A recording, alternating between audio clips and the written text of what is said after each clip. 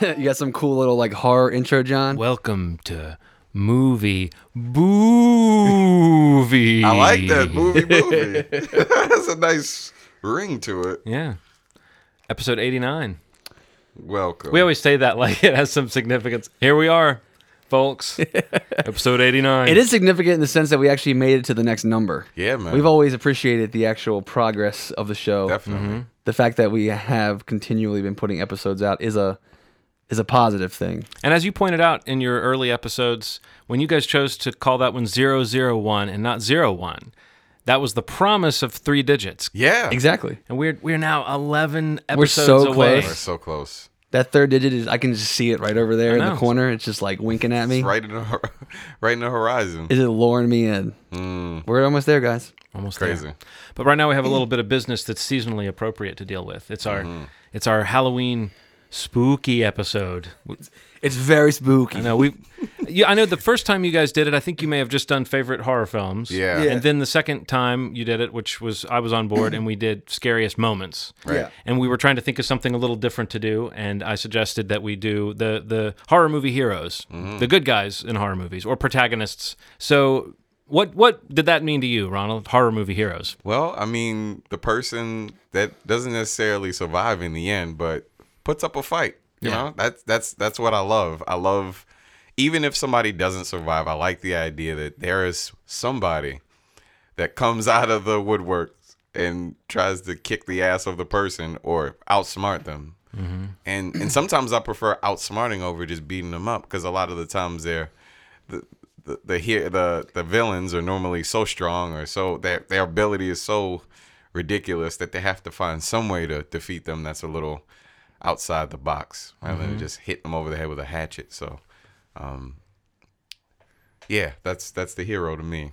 I know that you love horror films the same way that I do, Steve, that you spend a lot of time watching even the ones you know aren't going to be that good, just because you have to scratch that itch It's a check mark. with horror movies. I actually came up with this list pretty easily. I think that I want to say this conversation, and when if memory serves, like you kind of brought this up right around like when like your next came out, because there's a female lead in that like I was definitely thinking about it at that point, and you had mentioned this as an idea. So when I saw that movie, I'd already started to think about this list. So it's kind of like I kind of was ahead of it a little bit until when we decided to actually do it. I already had a solid 4 or 5 characters in mind. I tried to go through and pick different, not completely different types, because I think that some of them kind of fit a mold in some ways. But even with that mold being there, there's characters that offered something different in each situation that they were in. Whether it was a physical asset or a mental game that they were able to play. But yeah, I mean, I think actually of our list shows that we've done, because it's something that I feel very strongly about, and I have a quite a bit of exposure to. This is a list that I was pretty happy to come up with and not stress out about. Why don't you start us off? Really, John? Steve, I think it's your turn. You're going to throw it to me first? I think it's your turn to go first. Well, in the essence of going first, I will have to say that my first pick was probably the first final girl to ever kind of create the mold that many that came after her would fill. And that would be Laurie Strode from Halloween, famously played by Jamie Lee Curtis in 3 of the Halloween films. Basically, everything about this character is what created every, I don't want to say every rule almost that a lot of slasher films followed in the ones that came after it. The clean cut, the virgin, the babysitter, just the all around nice girl who just is in the wrong place at the wrong time, who manages to survive. She doesn't really beat the villain or the monster or the killer. She just manages to outlast his reign in that moment. And in the films that she appears in after the original, which are obviously way worse and very, her roles in them are nowhere near as good as the first Halloween. I think Halloween actually is probably one of my all-time favorite horror films, hands down. But Laurie Strode is just I don't know. She's just a goody two-shoe who just kind of outlasted Michael Myers, and I think the biggest flaw of her character in the series is just how they killed her, which I hate it. It has nothing to do with the original movie, so I'm just not even going to get too far into it. Yeah, it's not really a spoiler for the first film to say that they brought her back a couple of times, and one time was much later. I think that's what you're referring to. Yeah. I think she's actually, now that I think of it, I think she's in four of them. Yeah, so it's 1, 2, I hate H2O, that I know that. H2O. Yeah, 1, 2, H2O, and Horrific. Resurrection, and the Resurrection is just. It's almost like she's a cameo in that. Yeah, absolutely, and it's horrible. But I don't even want to count that. That's why I said 3 earlier. Mm-hmm. But yeah, I don't know. Laurie Strode, she's just one of my favorite heroes in a horror film, and I don't know, just something I remember when I saw Halloween for the first time, even in the context of already loving horror movies, and it not being like my first exposure to that character that she pretty much created, that John Carpenter created with Jamie Lee Curtis in that film. My first time seeing it, it was just the experience that everyone had told me about, just how innocent she was, and how cute she was, and how surrounded by every element that basically put you in line to be killed in a horror I always had a thing movie. for Annie. Yeah, Little short, saucy brunette, but yes. Who shouldn't have went to the laundry room. Should not have gone to the laundry, but she looked cute in that man's shirt. She absolutely did. But yeah, Laurie Strode, my number one. Or not my number one. My first, because, just seemed right. Well, she is kind of the Just felt original right. final girl, and I think Yeah. that's a thing that people have started saying in the last few years, kind of post Scream. I think when everyone became so aware of the formula. But you're right, at the time this movie came out, I think it was maybe an interesting choice to say the person we're going to follow is kind of the person who wants the least to do with any of this stuff. Yeah, that's a great point. And it actually segues into my pick, which is, you were talking about different categories. I actually did come up with a category I called outmatched but improvising, which is like the Laurie Strode character. Sure. Like, at no point does she become a badass. Sure, no way. But she's always kind of struggling against it. So I thought in terms of those categories too. And my first category that I'll go to that actually dovetails perfectly with yours is a category I call the expert. Okay. This is the character who, there's this greater evil that's going on, but this character comes into play, and sometimes they just kind of roll into town. Sometimes you have to go get them. But they know. Ronald, we were talking about movies about when someone goes and finds the librarian. In these movies, librarians always know a lot.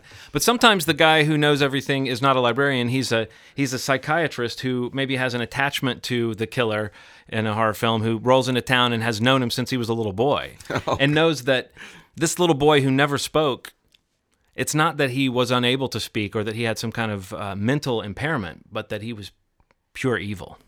And I'm talking, of course, about Dr. Samuel Loomis, played by Donald Pleasance in, I believe, I have to go to this list because he's in Halloween, Halloween 2, Halloween 4, The Return of Michael Myers, Halloween 5, The Revenge of Michael Myers, and Halloween 6, essentially, The Curse of Michael Myers. Now, anyone who's seen those films knows that they kind of get gradually worse. Yeah. There is still something scary about Michael Myers in the mask, in the dark, that a lot of those movies, you can't help but have a few scary scenes in them.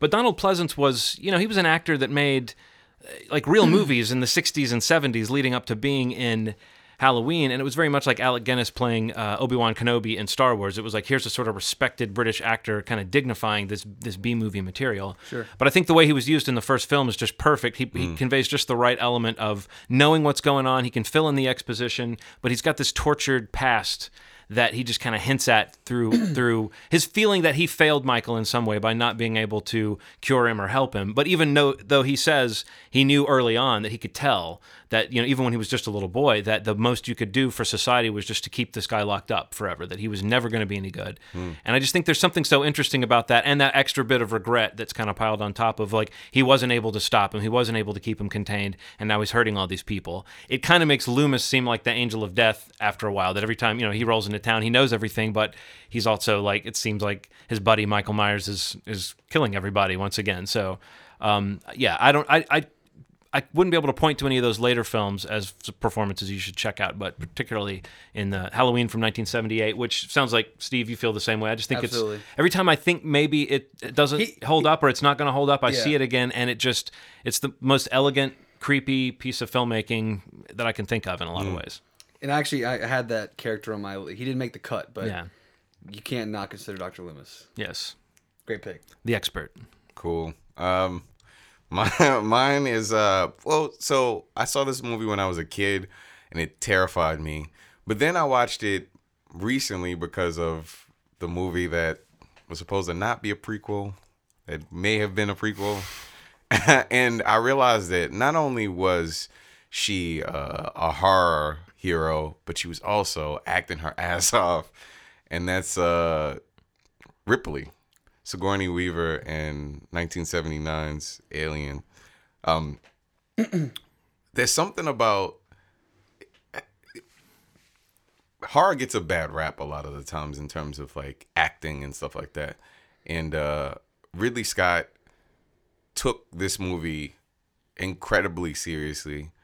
It's a beautiful movie shot by shot, but there's something about somebody being put in the position that she was put in and reacting the way that she is. I mean, you could tell that she's in shape, she's beautiful, she has a really strong personality, but to see how she reacts to it, you know, she has to run sometimes, she has to hide sometimes, she has to fight sometimes, and seeing a character kind of go through those stages in front of your very eyes and having it done in a way that isn't boring. It didn't feel, I mean, it didn't feel cliche, and it's now, which is crazy to think about. All those horror films that have come after it involving aliens and stuff like that, to have this feel still original, and I've seen a shit ton of movies like that.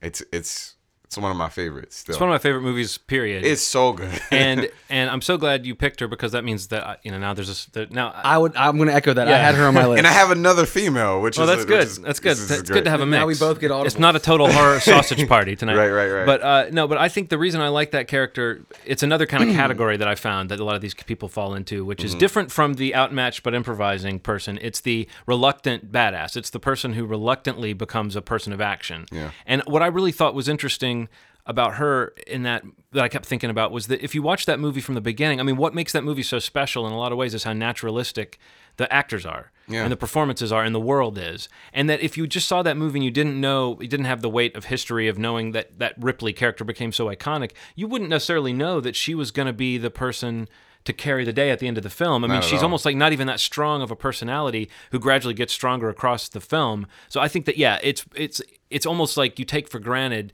that Sigourney Weaver is great in that. But if you go back and look at what she's doing, the way that she's playing this Yes. sort of softness and this sort of, you know, not quite deer in the headlights, but definitely a person who's sort of ill prepared for what's about to happen. And then when it happens, though, she's just, you know, we just recently talked about Gravity. It's another character who's just talking about it's survival Yeah. every step of the way. So yeah, great choice. Yeah, I think that I think the good thing about that role is that it starts out as really like one of the weaker characters in the movie that really you don't think has anything to prove. And I mean, it's not even the lead actor in the film. You know, you'd probably watching that, like you just said, without the preconceived notion of who that becomes. You would latch on to Tom Skerritt. Exactly. Dallas is the lead of that film, which is a nice. It kind of throws you for a loop the first time you see it and see that character kind of evolve into that, and to be the sole survivor, and the scene in the escape pod at the end is just like one of the more tense scenes I can remember watching when I was younger. Yeah. But yeah, great Ripley. Ripley. And the good thing about Alien, I think it's good that you mentioned Alien versus Aliens, because Alien is, I think, more straight up like I feel like it's more of a horror film. Yeah. It's like a slasher film in space. Well, Yeah. I've heard people say it's like it's like a haunted house film in space. You know. Yeah, and it's in Alien, she is that badass, and it's more sci-fi action and everything. But Alien itself is just it's a great horror film. I mean, it's cool that they evolved that character and that they did different things with each subsequent movie. Oh, yeah. But I go back to the first one again and again as one of my favorite movies, and the other ones I'm a fan of, but I don't hold them in the same esteem that I do Alien. It's a great movie. Yeah. My next pick is another female. This is probably the evolution from Laurie Strode, and you mentioned it, John.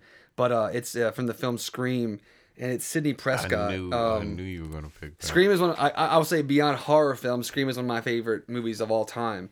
A movie that just came along and like kind of postmodernizes the entire slasher genre and its awareness of what those rules were that a character like Laurie Strode created. Sydney is somebody who is smart, likable, very mature in terms of the characters that she's around in perspective. Somebody that when the reveal happens at the end of the film, is completely blindsided by it. But what we experience with her through the film, the plot, the script, doesn't make her dumb. So that when that happens, you can say, oh, you should have seen that coming. Because no one really, I mean, a lot of people, the first time you saw Scream, many people did not predict that ending or the twist. Yeah. And she set up to be the last one standing, and you wonder when she starts breaking these rules, these decisions that she makes, while some of them are really bad, and losing her virginity and things like that, you're wondering, oh, well, maybe she's not the one that will survive. Especially the way that film sets up the opening with Drew Barrymore's character being killed off so quickly. That just makes that film so self-aware and makes us aware of how it might be changing things. Yeah. And I think that the way she plays that character and the way that character kind of goes to that film just fits the bill perfectly in a film that's so aware of trying to turn all of those rules on its ear. And even being around for all the sequels, which, I mean, again, not really progressing in any way, but just becoming very smart. This is something beyond Laurie Strode, and not just surviving it. It's just kind of trying to figure out how to outsmart them, even though that reveal kind of takes her by surprise so much. It doesn't stop her, and she does find a way to outsmart them in a way. And I mean, Sidney Prescott, is great horror hero in my eyes. I would piggyback on that just to add another character that was an also ran for me, but since you're bringing up Scream, Randy Meeks, the character played by Jamie Kennedy, is a great expert, and I think that it's hard to remember now how fresh that movie was when it first came out. Yeah. That kind of awareness about the horror movie. He was tempting to put him on there just because he does seem like he kind of conveys that whole thing of here's the guy who kind of knows the rules. Mm-hmm. It was the first time you'd heard that expressed in a movie. But yeah, I think Scream, I mean, I don't think you can do that again. I think that people have made enough kind of sincere slasher films since then that the comments it makes about the genre are still sort of valid. I haven't seen that movie in a long time, but I bet it holds up. I mean, I may be a little biased, but I mean, I watch that movie regularly, and I've never watched it and felt that it didn't.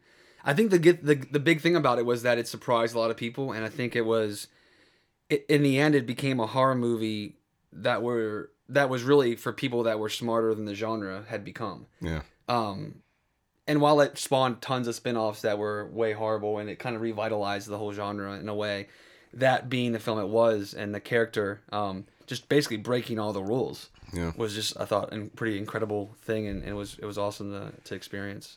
Anything after 90s horror is a pretty big feat. Like the late 80s, early 90s stuff. Like anything that you attempt to do after that point is really hard to follow up. Like that stuff was amazing, like Freddy and Jason and Michael Myers, and to have something after that, post that stuff, and have it kind of hold up, and you see that mask now, you're like, whoa. Yeah. It's that thing, man. Mask, that Ghostface mask. It's something pretty amazing about that sort of, I don't know, it's like it's gonna last forever. You're always gonna see that mask. They were very consciously creating something that sort of stood alongside all the big slasher film heroes. I mean, the slasher film movie monsters, whatever you want to call those. Yeah. They were adding Ghostface to the list of Michael Myers, which was and Freddy Krueger and Jason Voorhees and all those characters. So in that sense, it was both very deliberate and kind of spoofing it at the same time. And I think that it somehow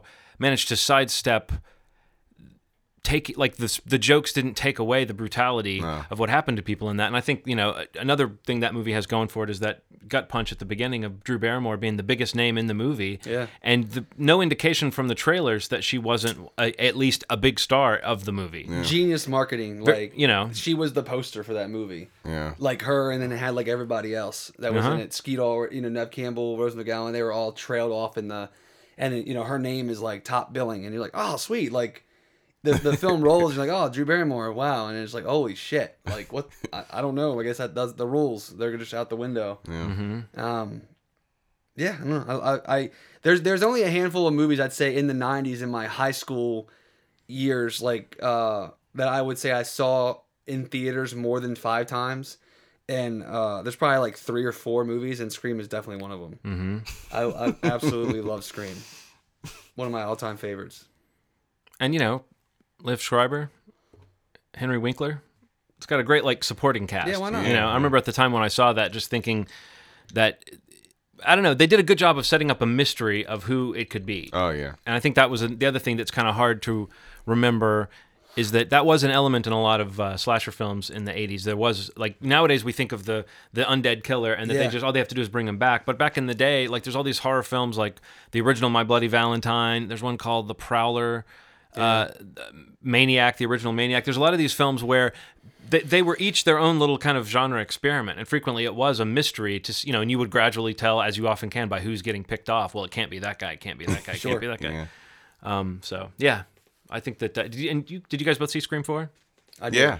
I even thought it had some. I thought moments. it was pretty solid, man. Like there was a vein of viciousness going through it that made some of those kills there was just like always there was a kind of meanness to it that kept it from seeming too sanitized. You know? I really like movies where like people fall off. Like it's like this person does.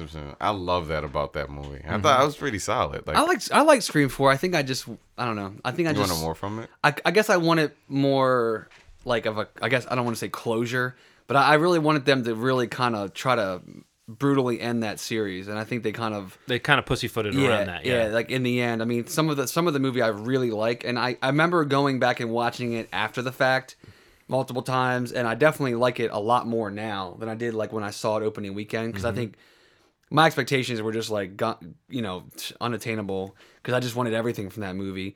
Like the whole, like all these third killer theories that had been going around. Like I've believed since 1996 that there's been a third killer. Yeah. And I was hoping that would kind of fall into this film, which would just blow my mind. And, you know, it didn't happen. So I don't know. I do really like Scream 4. It just it took some time to grow on me, though.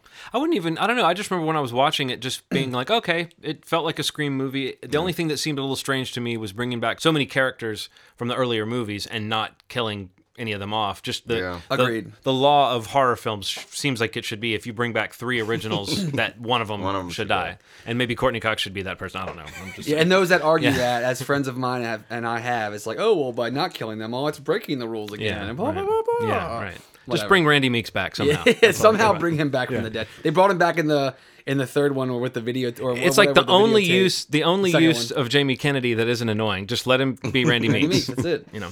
Well, I'll go with a person that.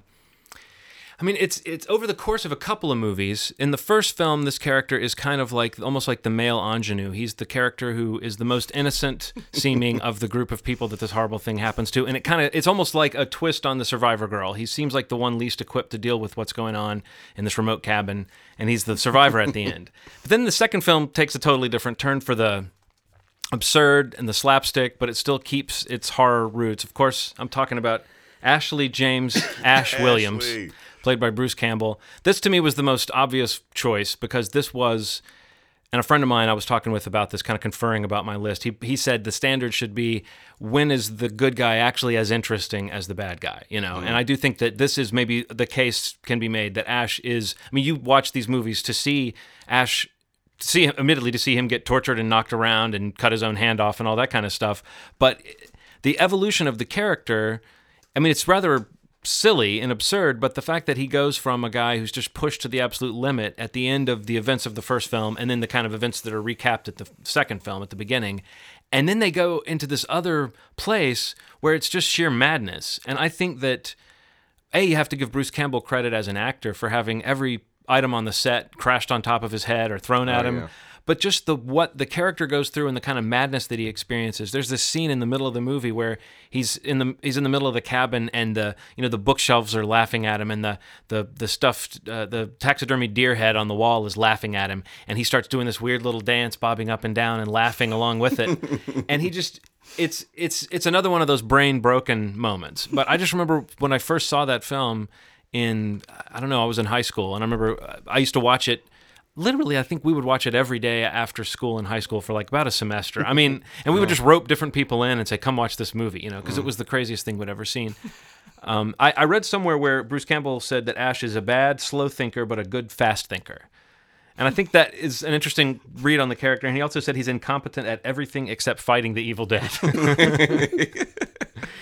And I do think it's like they kept it, it's hard to say that that's like the most grounded character in the world, but if you remember how he was in the first movie and what he did in the second one, it does seem like it's such a perfect evolution of what the actor wanted to do and what the producers wanted to do and what the director was interested in. And it was this shared love of like weird Three Stooges style slapstick, which I don't even like Three Stooges or anything, but I appreciate that these guys brought that into this horror vein and still kept the scares reasonably scary, but went off into this direction that you can call campy or you can call it comedy or you can call, but whatever you call it, it's its own thing, and it was the first thing I'd ever seen that tried to do so much. And I think Ash as a character really embodies what's great about those films. I don't know that the character really makes as much sense. I think Army of Darkness is a really entertaining movie. I don't hold it quite as high as I do the second film. But I think a lot of that has to do with the fact that in that movie, Ash is almost a little bit more of a cartoon, like a misogynist cartoon action hero character, which is funny, but not as just visceral as what he did in the second movie. But definitely got to give it to Ash. Ash. Oh, it's my turn. Oh, goodness. All right, so This movie I didn't see until I was like 17 or 18, and I really thought that it was, I don't know. I like older horror films, and I actually played the video game before I saw the movie, and then I saw the movie. I was like, oh, okay, this is incredible, and that was the thing. You son of a bitch. Okay, so the thing. You son of a bitch. The thing was the first. Well, okay, so Alien. If we talk about Alien and reacting to environments and aliens and stuff like that, Kurt Russell's character, RJ. McCready. RJ McCready, yeah. Yeah.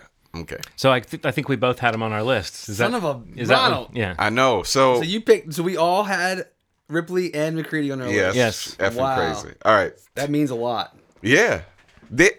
It did something with lighting. Like the first part of the movie, it's like bright, and then it gets dark, and then it gets fucking crazy. Mm-hmm. There's something about the first time that they see this alien, and then everything's like ah. Also, the volume of the movie just changes. Mm-hmm. It goes from like. That's why I like Alien a lot. The kind of casual, the dynamic that all the friends had. I felt the same way about The Thing, and then when it gets crazy.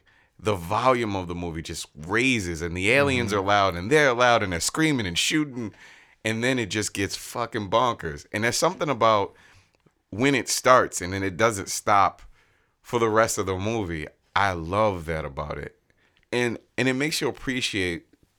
There was a love that went into horror films then, like that. It's an art. It's an art, and I think that it got lost somehow. Like there's an art that got lost in whatever it is now.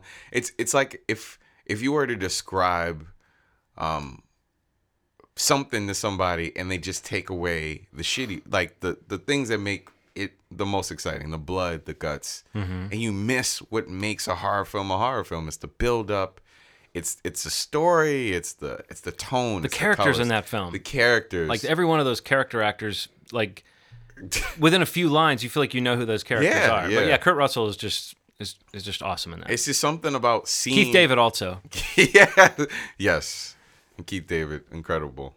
Seeing all of them kind of interact with each other and then have all the aliens sort of break everything up the way they did. And I like movies that kind of have a scene and then it disappears, and the other set of people they get killed, and then I love. Well, that movie also is a mystery. Like that, you can find clips online of people like analyzing who might have been replaced and when it would have happened. Because if you watch that movie the first time, you just accept, as you said, just the kind of cascading action. Yeah. But if you go back and try to piece together how it spread and who was real and who was fake, and it's there. I mean, I think it's all there, but I think it's set up to be a mystery. It's really set up to be a mystery. Yeah.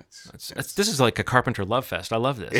But seriously, like John Carpenter was he's in retirement seemingly now, but like he was an auteur. I mean, he had his hand in every aspect of those movies, from the music to the sort of feel to the way that he worked with those actors. I think he was on fire when he made The Thing. The Thing might be it's got to be one of my favorite Carpenter films, and he's one of my favorite directors just because of he had that period where every year he was putting something out, and it was was crazy, very prolific, and yeah, that movie. One of the things that makes it great is the escalating sense of what the fuck are we dealing with? It's and I think there's even a few lines where one of them says like, "What the hell is that?" And you just feel it. You know, it's just like right when you want to say it. And I love that it's like that age of everything's latex effects and all these weird scurrying, puppety things, and it's a little bit campy looking, the but dog it's still so weird. still fucks with me. The cage. I was like, what is going on? And it just kept getting crazier and crazier and crazier.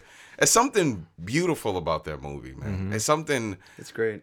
Gorgeous about it. Like, it looks good. I think beyond just the movie, like all the love for the movie, I think Kurt Russell's performance as MacReady is what makes me love him as a character.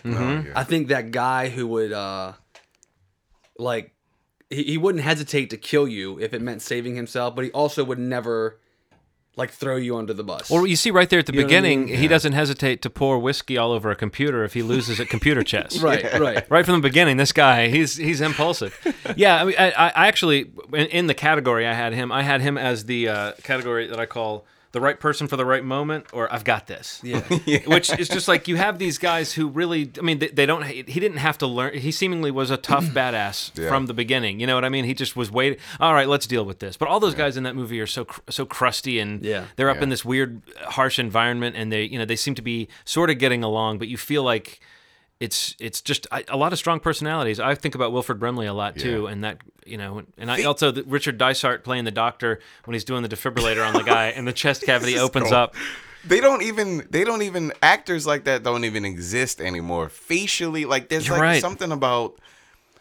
Well, you certainly wouldn't cast a bunch of like 50-ish looking guys in a horror movie that you were hoping to have a big opening now. Sure, You wouldn't do that. Like even when they did the reboot, remake, whatever that thing was, everything was kind of aged down from the characters in the original film. And I actually, when some friends and I saw that remake, we went back and watched the original thing, the thing from 1982, the Carpenter thing. And it was crazy how much like that we had this sense in our minds of like, wow, the characters it just didn't feel. Not only was it not the same, but it didn't feel like it had that same whatever that life, that spark that the Carpenter thing had. And then when we went back and watched it, it was like within seconds, it was like, oh yeah, it was like they had none of this sense of character and sense of like. Everyone felt interchangeable. It was just a bunch of guys with beards and goggles out in the snow. Are they gonna? What I'm wondering is, and I wonder if this is like a time-based thing. The people that we grew up watching, Tom Cruise's and George Clooney's and all those people are getting older. Yeah. And are they gonna be in movies that are kind of like this anymore? Well, Kurt Russell was young, or you mean like as far as like the Wilford Brimley type role and stuff? I'm wondering. This is the first. Like, could you ever assemble a murderer's row of those guys and have them all just get picked off in a crazy? We just Ocean's 14. We experienced the superstars. We were the generation that experienced those people. And those people are getting older. Is everybody gonna be like young and not so talented, or are they gonna be like? I can't figure out if this change is the best thing ever. Like. I love the place that a lot of the actors that I really like Great Gatsby was a pretty solid movie, and Jamie Foxx is getting older. These actors are like 35, 40, and that's old in the acting years. Yeah, it is. You know what I mean? So and they're all playing a little younger, but you're right. They're all kind of hitting that point. They're all hitting that point. And I'm wondering if the quality of acting is going to decline, or if these people are going to take on these like incredible roles where they're in stuff like this, taking chances on like horror. You mean, horror. Yeah, well, all those guys were like character actors. So it would be, I think that what you're probably going to see is some of those guys are going to acknowledge their age and play to that, and other guys are going to live in denial of it and keep dyeing their hair, and then eventually you've got like the Al Pacinos of the world. Al Pacino, yeah. I hope that Brad Pitt doesn't become Al Pacino. Never. I don't think he will. Brad knows better. He does, but I hope he listened to the episode about Al Pacino. Don't you think a lot of guys? Don't you think a lot of guys hit like 60 though, and they start going, it is. If I'm gonna start dyeing my hair, now's the time. Like they. I think it does happen. Like Michael Douglas looks like he's had some work done recently. Oh, yeah. Just a bit. Yeah, like a whole. I think I like new people chin placed in there. People that embrace their age, like Malcolm McDowell. Like his face is like it has some He has an old face. character to it. It has Yeah. some character to it. It's like No, I know you what see you're him, saying. you're like, man, he doesn't look like he did in A Clockwork Orange. He looks different, and it's a very expressive face. He's embraced his age, and Yeah, but he's also embraced like being in wherever a movie has a paycheck associated with it. that's true, man. Let's be honest. I'm trying Yeah. to like, Yeah. There's a reason. We had that And conversation before too. there's a reason why his Dr. Loomis is not the one that I was like mentioned. Zach, but it's not. It's not even Exactly. close. It's not even close. So I don't know. But great pick, McCready's. I love Kurt Russell, and it's probably, I mean, Kurt Russell's maybe one other character that might rival it, but I think that's my favorite. Who, Jack Burton? Actually, no, I'm not gonna lie to you. I mean, I love that character. Yeah. I kind of love him in Tombstone. Okay, yeah, no, Oh, there's well, nothing I wrong mean, with Wyatt Earp. Oh Yeah. my God, he was like the epitome of cool to me in my exposure to westerns as a kid. I mean, I was like, what? But yeah, I love the thing. No, he was good in that. Tombstone. So with that being said, I'm gonna pull my Audible or call my Audible, and I'm gonna just round out my tripod, if you will, of the final girls. And I'm gonna Interesting choice of word that you're a tripod for these final girls. What's Steve been doing while watching these movies lately? I've just been watching movies, you know. Okay. You got something to say, John? You're like, you went for the mic. Oh and- no! Oh, okay, I'm wondering who you're gonna pick now. I'm like, Okay, so I'm gonna give. I'll give my last vote to another formative horror movie in my younger years, and this is a second vote for Mr. Wes Craven, and this is with A Nightmare on Elm Street, oh, and I'm gonna give it to Nancy Thompson, and here's my reason why I have her on the list. In my exposure to horror films, like I mentioned about Laurie, she just kind of survived the night that the boogeyman came home, or that Michael came home, and Sydney is the modern version of the final girl, mixing elements of Laurie Strode and Nancy Thompson. But the key thing that I remember about Nancy's character in Nightmare on Elm Street is she was the one that basically decided that the only way to survive was to actually go after Freddy Krueger. She's the one who figured out, in this horror logic, the only way to beat him was to bring him into our world, because in his world he was basically undefeatable. So you know, she's the one that basically goes after him, pulls him into the real world, has all these MacGyver-esque booby traps in the house. These badass traps. MacGyver-esque. Oh, I like MacGyverous. I like MacGyverous. MacGyver-esque. Yeah, MacGyver-esque. But I like MacGyverous too. That works too. Yeah. But yeah, I mean, because like in terms of her character in the film, like her mom's an alcoholic, her dad is a useless cop, her boyfriend bites it way early in the film. Awesome death scene in the bed, Johnny Depp. But she's the one that figures out how to beat Freddy Krueger, and she does. I mean, the ending of that film is kind of it leaves it up in the air whether she actually did or not. But I believe she did in that film.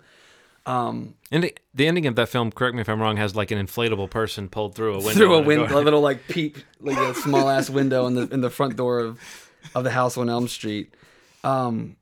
Nancy.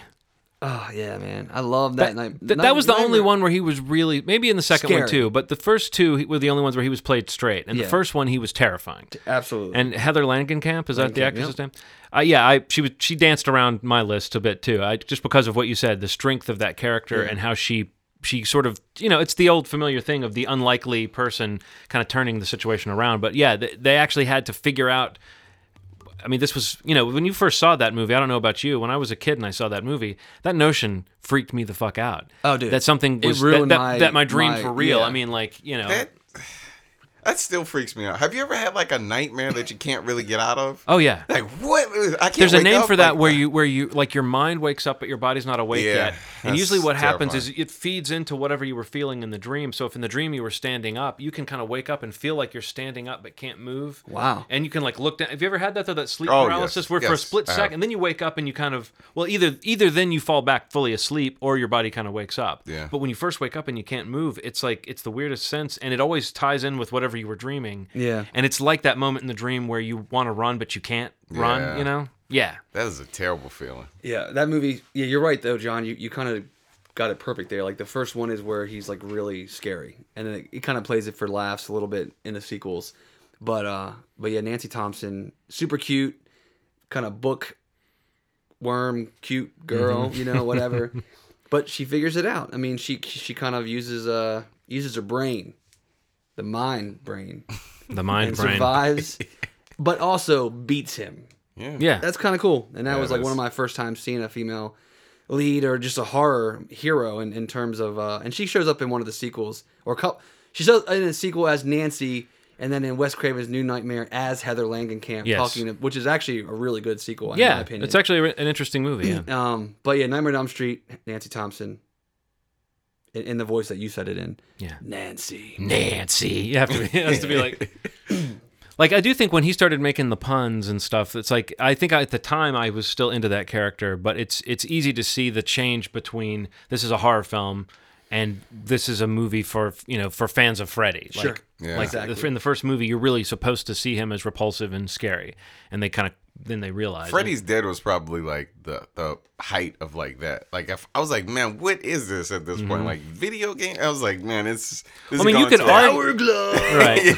He like went to a weird place. It's like, man, what is this movie? So, did anybody see the remake? I didn't. No, and I still want. Good. Not good. Really? Very disappointing. I really wanted to see it.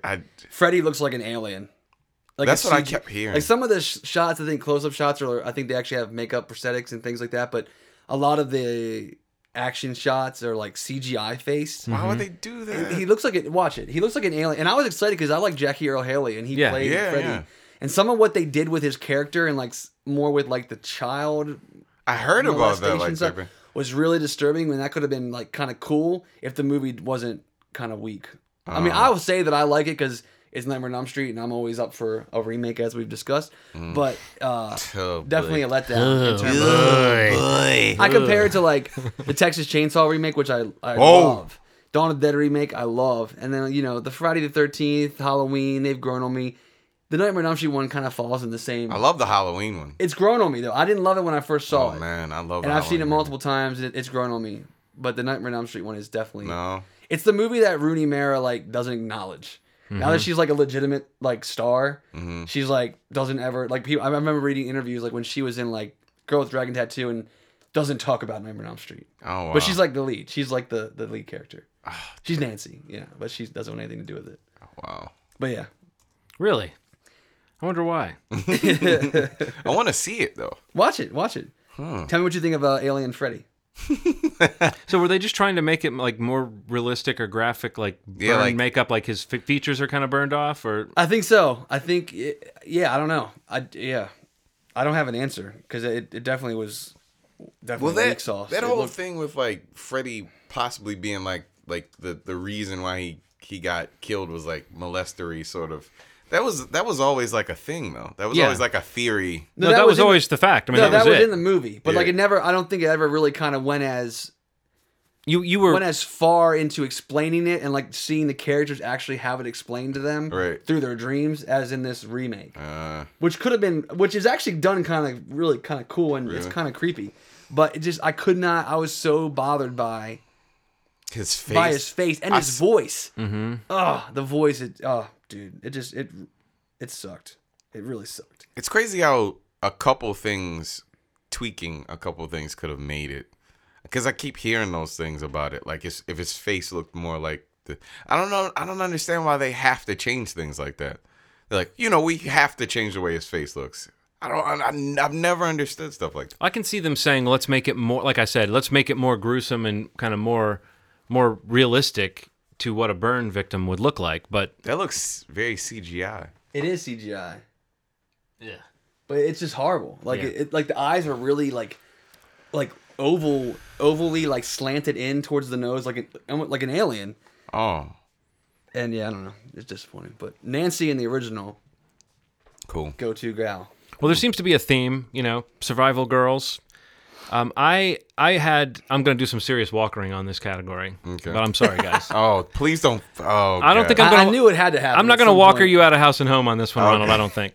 But if I do, I'm really sorry to anybody. No, it's fine. Because on this list, this was my back to my sort of my little categories that I kind of like to work with. This was my outmatched but improvising category, and I tried to think of somebody who would fit that. And one of the obvious ones that came to me, I considered Shelley Duvall as Wendy Torrance in The Shining. I had Jamie Lee Curtis as a possibility on this. That role. I didn't want to get into the Ty West debate on this podcast, so Jocelyn Donahue as Samantha in House of the Devil. I'm not gonna go any further than to say I thought she was great in that performance, but we don't need a Ty West debate in this conversation, Steve, because I kept coming back to Liv Tyler as Kristen McKay in The Strangers. Okay. Oh, wow. That's a great one. Because she sort of acts the way I think I would act in that situation. Yeah. I mean, I think that she's desperate and she gives into the fear, but she finds this kind of inner strength. And I think that it's almost like a deceptive thing that even within the movie you would see her. I mean, she does a lot of crying, she's kind of cowering, but you see that she is thinking and she is kind of constantly moving. And she's the character who goes through the most harrowing kind of transformation as far as the tone of the film. I was going to be cute and say both of them because I think as a couple, what makes that movie interesting is that first half hour really does plunge you into their world and their life, and it was like characters I cared about before the shit hit the fan. But I just think being that person, if you were in this house and you were by yourself and your significant other has just left on one of those late night errands that someone goes on when they want to get away from you and you want to, everyone needs some time, and so you're kind of feeling guilty, and then to have all this awful stuff happen. And it's all about sort of how they never really got to find that moment of peace together that they were expecting to have that night. Mm-hmm. And her character just having the guilt that she was feeling on top of what she goes through. I just always think about that movie as one of the, I mean, we've talked about it, I think, a couple times before on this podcast, but I just think of it as one of the genuinely, like traumatizing experiences I've had with this type of film in the theater in recent years, where I was actually hunched down in the middle of a relatively, if not totally empty theater, except for myself in the middle of an afternoon watching this movie. And I remember just feeling like someone was going to sneak up behind me and cut my throat, because so much of the movie is all about them kind of being toyed with. Right. And I think that as much as that plot is sort of gets flaccid about 2/3 in, and it really is just, okay, we know they're being toyed with, so it kind of gets dragged out. I think that Liv Tyler's character keeps thinking, and even with very limited options, she keeps looking at ways to better her situation. And yeah, even though the movie would keep indicating the odds are against this character really escaping this, it's great to see a character keep trying to survive. So cool. Liv Tyler. Mine is a female survivor.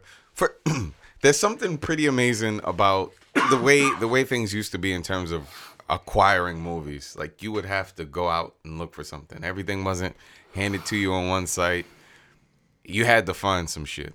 I remember it was 2004 and I kept hearing about this movie and I didn't know anything about it. My friend kept saying, see it. I think it's called Good Intentions. I think that's the name of it, right? So I looked up Good Intentions. That was not the name of it. Then I found out that the movie was French. Still couldn't find the movie. Oh, okay. Then I found the movie. I couldn't find it on DVD. On a DVD that wasn't French, so I downloaded it. It had French subtitles, and I watched it with my friend in the dark.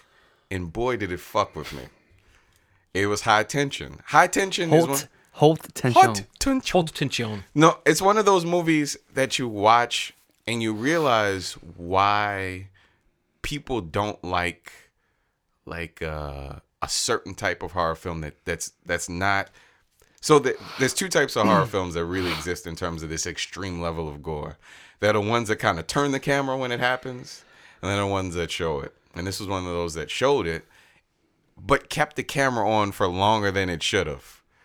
And every scene was like that, jarring and scary. And the female lead, I don't know what's her name. Maria. There's something very scary about a situation where, well, the difference between like any of the other movies like Alien or any of the, like Nightmare on Elm Street, is that there are other people involved. From the beginning of this movie, it was just her in this situation, watching people getting annihilated. Mm-hmm. And this movie was incredible to me from start to finish. And every time I watch it, I still feel that High Tension. It was literally named because it was super high in sort of suspense, and you didn't know what was going to happen. And when the guy who was chasing her around touched something, he destroyed it. It wasn't like somebody half got away. He would rip a limb off. He would behead somebody. That's what I loved about it. And she had to kind of, the scenes were done so well, and the twist is so cool that when I watched it, I felt like, man, maybe I should watch this one more time, and I did. So High Tension, man, changed my life. That's actually, so you don't know this, and I may not have ever said this to you, but you're the sole reason why I've watched horror films after a certain period of time. And that's a really nice thing. Well, thanks, man. But High Tension was one of the movies that I saw in a period that I didn't like horror films. And you talking about horror films, I kind of was like, man, maybe I can find another High Tension. Sure. And I have since found good movies that That's are awesome. So Well, Alexandre Aja or Aja or Aya or yeah. Aja, let's say That Aja. works. Alexandre Aja, who directed that, also directed a few other movies. I mean, he's kind of fallen off a little bit, but he had a run there for a while of pretty decent movies. pretty interesting, like just well crafted movies. Yeah, and this didn't feel like it's those things like you watch those like gratuitous violence that's just for no reason, and then you watch a movie like this and it feels very intentional. It's not like, oh, this person got the head cut off for no reason. Oh, this person got thrown through a window, and it feels like this person's kind of honing in on this girl, and it gets worse and worse and worse and worse, and it goes from like a very broad field like sort of situation until this tight situation, and it gets worse and worse, and I love that about And one of the coolest like horror movie reveals also. oh man, yeah. One of the best I've ever seen. Yeah. One of the best reveals I've ever seen in a movie, period, honestly. So High Tension. Good pick. So this is my last one, right? It's your last one. We're on our last round. Yep. Well, since Ripley and since McCready have already been picked, I'm on a list right now where I'm like, I don't know what to do. So I'm gonna go bananas right now. I'm gonna throw out my B movie, one of my all-time favorite B movie horror movie heroes, and that is Ray Cameron from Night of the Creeps. I don't know if anybody out there listening has ever seen Night of the Creeps. Yes. I've never seen this movie. Yes, it's great. It is just, I don't know. I watched this movie so many times as a kid. It's basically kind of like mixes elements of a zombie film with slashers and alien invasions. It's got a nice little mashup of all the types of horror genres that I love. Very tongue in cheek, basically. The sorority and the geeky guys, and he falls in love with a girl, and he's the hero of the film. But that's not my hero. Yeah. My hero is played by was it Tom Atkins, Detective Ray Cameron. Yes. One of the most underappreciated horror movie heroes of all time, I think. He's a badass. He doesn't give a shit about anything. You think he could probably take his own life at any moment in the film. He's so depressed from things that happened to him in his past that relate to what's going on. But best of all, he has his own catchphrase. Thrill me. Oh my god. That's like he answers the phone, thrill me. He shoots the zombie at the end before he fires the gun, thrill me. He lights the fucking building on fire with a cigarette he pulls out and throws it on the gasoline. He's going, thrill me. It's just like you wait for it and you're like, oh, you just said it. Those bastards are dying. But yeah, they re-released the film like a few years ago on like a special edition DVD, like in 2009 or something, 2010, and it had all these cool behind the scenes. And Tom Atkins, like he was in a few other films that I remember, like he was in like the horrible Halloween 3 Season of the Witch. But That's right. I just remember him as Ray Cameron from Night of the Creeps. If you haven't seen Night of the Creeps and enjoy kind of like the Slither, You didn't like it? I did, but it's just like Slither, like what those things were. This It's gross. It's really so gross. But I think that I the liked tone though. of it though is Night of the Creeps definitely has a similar kind of. It's gross. It's creepy. It's got a certain amount of like. it's silly. The things that happen to people are awful, but it's also silly. Yeah. It's like Yeah. The Stuff. Did you ever see the? It was Yeah. like The Stuff. Yeah. You ever see The Stuff? It's similar to that. I mean, but this is much more much more campier. and also kind of more of a zombie. Like it's like it's like another. Oh, here's a different way of arriving at zombies. Right, exactly. Like it's a different. It's not Oh. radioactive sludge that got dumped near the cemetery, or it's not whatever the different. It's weird that the most zombie movies just skip the reason. Yeah. For a while there, there would always be like a radio. You'd hear about there was an asteroid that crashed nearby, and then everybody would start. Yeah, there's like, and this movie, like I said, has like aliens. It has zombies. Yeah. As a different, it all comes from a point. But there's a slasher walking around with an axe, like that. Mm-hmm. That is in essence a zombie. But it just has so many funny parts, and there's like a little like this Asian janitor in the film who like he keeps saying something like they're screaming like banshees, and he says it over and over again. And anytime like I remember that quote as a kid, I say like banshees all the time in life, and it always goes back to Night of the Creeps and that janitor. It's got like the wheelchair bound like best friend who can't or he's on crutches. And he can't walk, but like when he gets taken over by it, like he walks and he's got that sentimental moment where he leaves the message for his friend saying like, "I walked again, man. I walked again." And you hear him like take his own life. Oh, it's like creepy, but it's sappy, but it's so bad. But I mean, Night of the Creeps, probably my favorite B horror film of all time. Yeah. And The Detective, man, Ray Cameron. Night of the Creeps. Thrill me. There it is. I'm glad I got to throw him in there. So thank you, Ronald, for picking my other two. No problem. That's like it's his groovy. If Ash has got absolutely. groovy, That's it. and Freddy's got Nancy, then yeah, you've got Thrill Me. Who directed that? I feel like it's a name that I'm supposed to be. Night of the Creeps. Man, you got me. That's a freeze warning going on right now. What? What the hell? Fred Decker. Yes. Who did Monster Squad? Oh my God, Monster Squad. Yeah. Love Monster Squad. I don't remember too much. It's about all like the classic Universal monsters, like Yeah. Okay. that come these kids and Wolfman's got nards. Was a Savage in that movie? a savage. Like Ben Savage or no? No. Maybe, I don't think so. I think it would have predated any of the Savage Bros. Okay, got you. Savage Bros.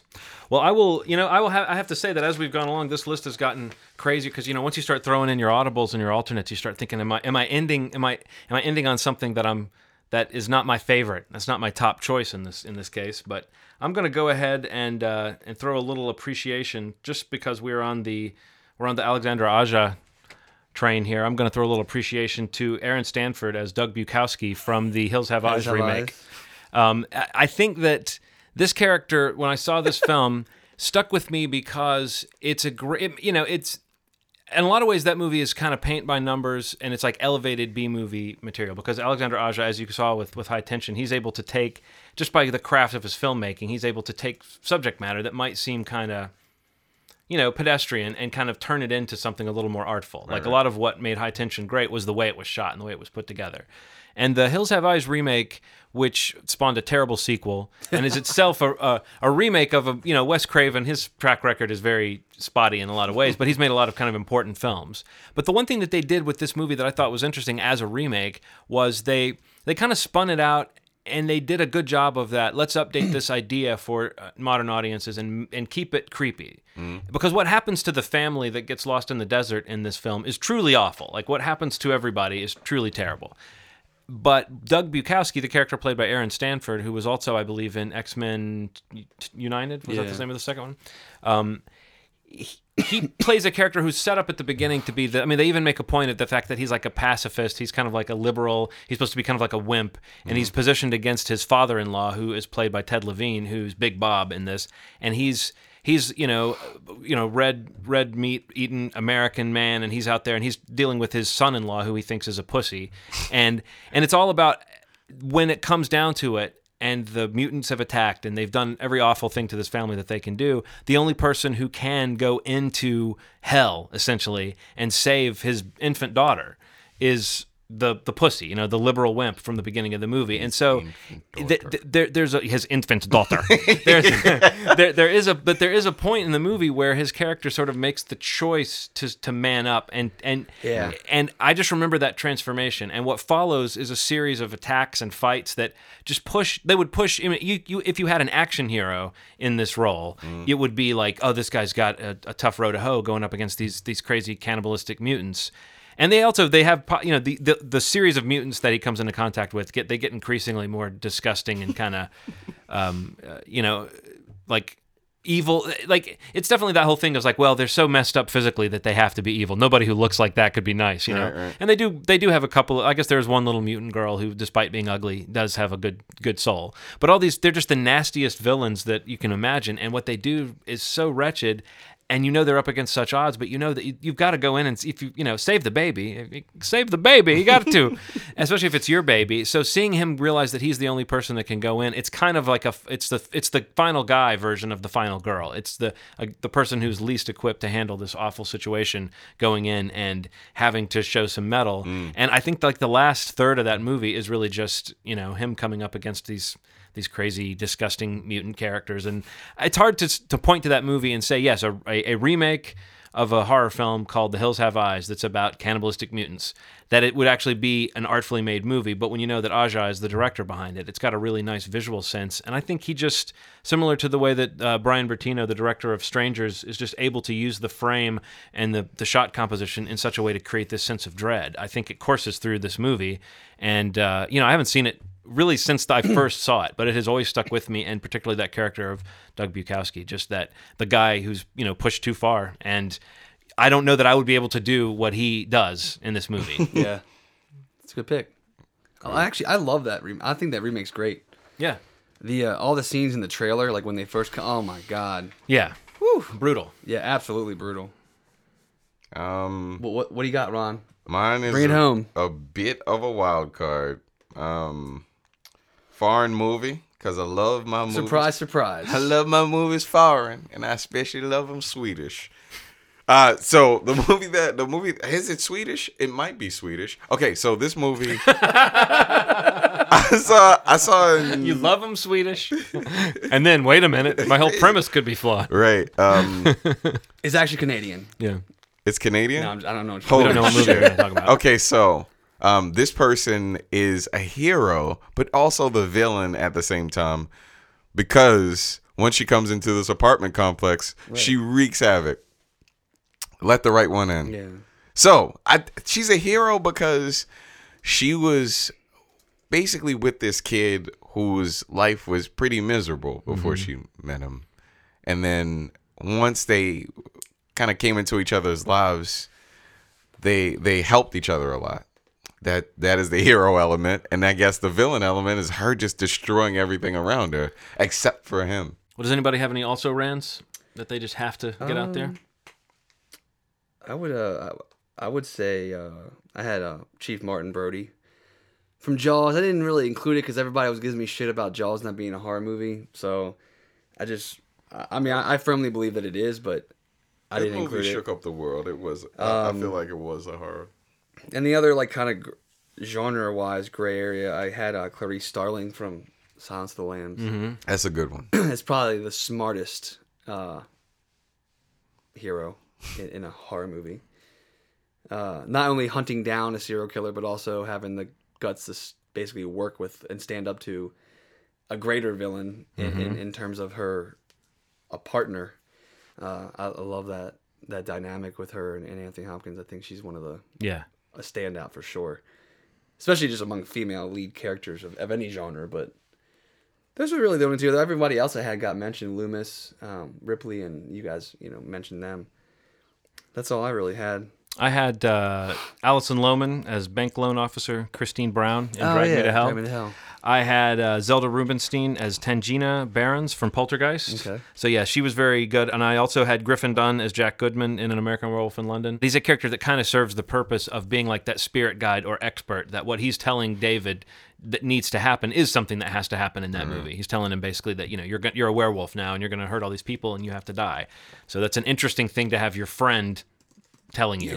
So and then I also had the whole Freeling family from Poltergeist. That was another thing I briefly considered. I think Craig T. Nelson and Jo Beth Williams, the pain that they go through with their little girl being gone and everything that they kind of suffer as a family, I think that movie really holds up as one of the few movies from that era that when I see it scares me in the same way it did when I was a little kid, because it's all about the scary tree outside the window or the what's under the bed or the clown across the room. And I think those things never stop being scary, no matter how old you get. And one more that I think is, for me, as you were saying, Steve, kind of a genre twist, whether this is a horror movie or not, but I had Matthew McConaughey as Fenton Meeks in Frailty. Oh man. which is a movie that I felt like saying too much. I had this one written down as just too spoilery. Like Yeah, you I can't got really down with you can't that. really I talk love about who his Frailty. character Frailty was good. Can't really talk about who his character is and what he's doing in that movie without giving away the thriller aspect of it. But I think, Bill Paxton, who knew, he didn't write, but Bill Paxton starred in this movie and directed it. And it's such a really assured piece of genre storytelling that when you get to the end, it's the reveal really turns it into, it's a really neat kind of supernatural. It's almost like a story about a weird superhero who's got this weird gift, and you see how they accept it. So yeah, Frailty's That's a great one of those film. movies where you're like, man, what does he have to do? What do they want to do? Yeah. It gets crazier and crazier. I really like that movie. But it's a great one where you feel as it ends, like the pieces are falling into place. It's like it's a good twist movie where it's satisfying as the pieces are falling into place to replay the movie and to you feel like the movie wasn't just playing games with you and being smarter than you. It actually is a reveal that kind of deepens the movie. So you started off the right way, Ronald. These are characters that you like to see somebody who's kind of pushed up against the wall. You like to see somebody who's doing. You hope you never have to go through that stuff, and it's great to find someone to identify with in these movies who's you can sort of. I do think it serves the purpose. This kind of getting scared, it does serve the purpose of something that, we don't have predators chasing us all the time. We don't have all these things in our daily life. Now, apparently you did have a scary incident where you had to, it was a Craigslist incident and you were worried you were going to get jumped. Yeah. Going down there to get a television. But in general in life, we don't have these moments where we feel like we're about to get jumped. So, I think there is something about these characters that you love because of what you've seen them go through. Oh yeah, definitely. Those are horror film heroes. You just Right? put a bookend on it. Oh. As always. You're gonna end it like that. Gonna just throw it out. I there real have quick. one little bit of business that I wanted to throw out, which is that and because we're on this topic, it seems like a good time to bring this up. I just on a lark last year, I recorded a song about Dr. Loomis.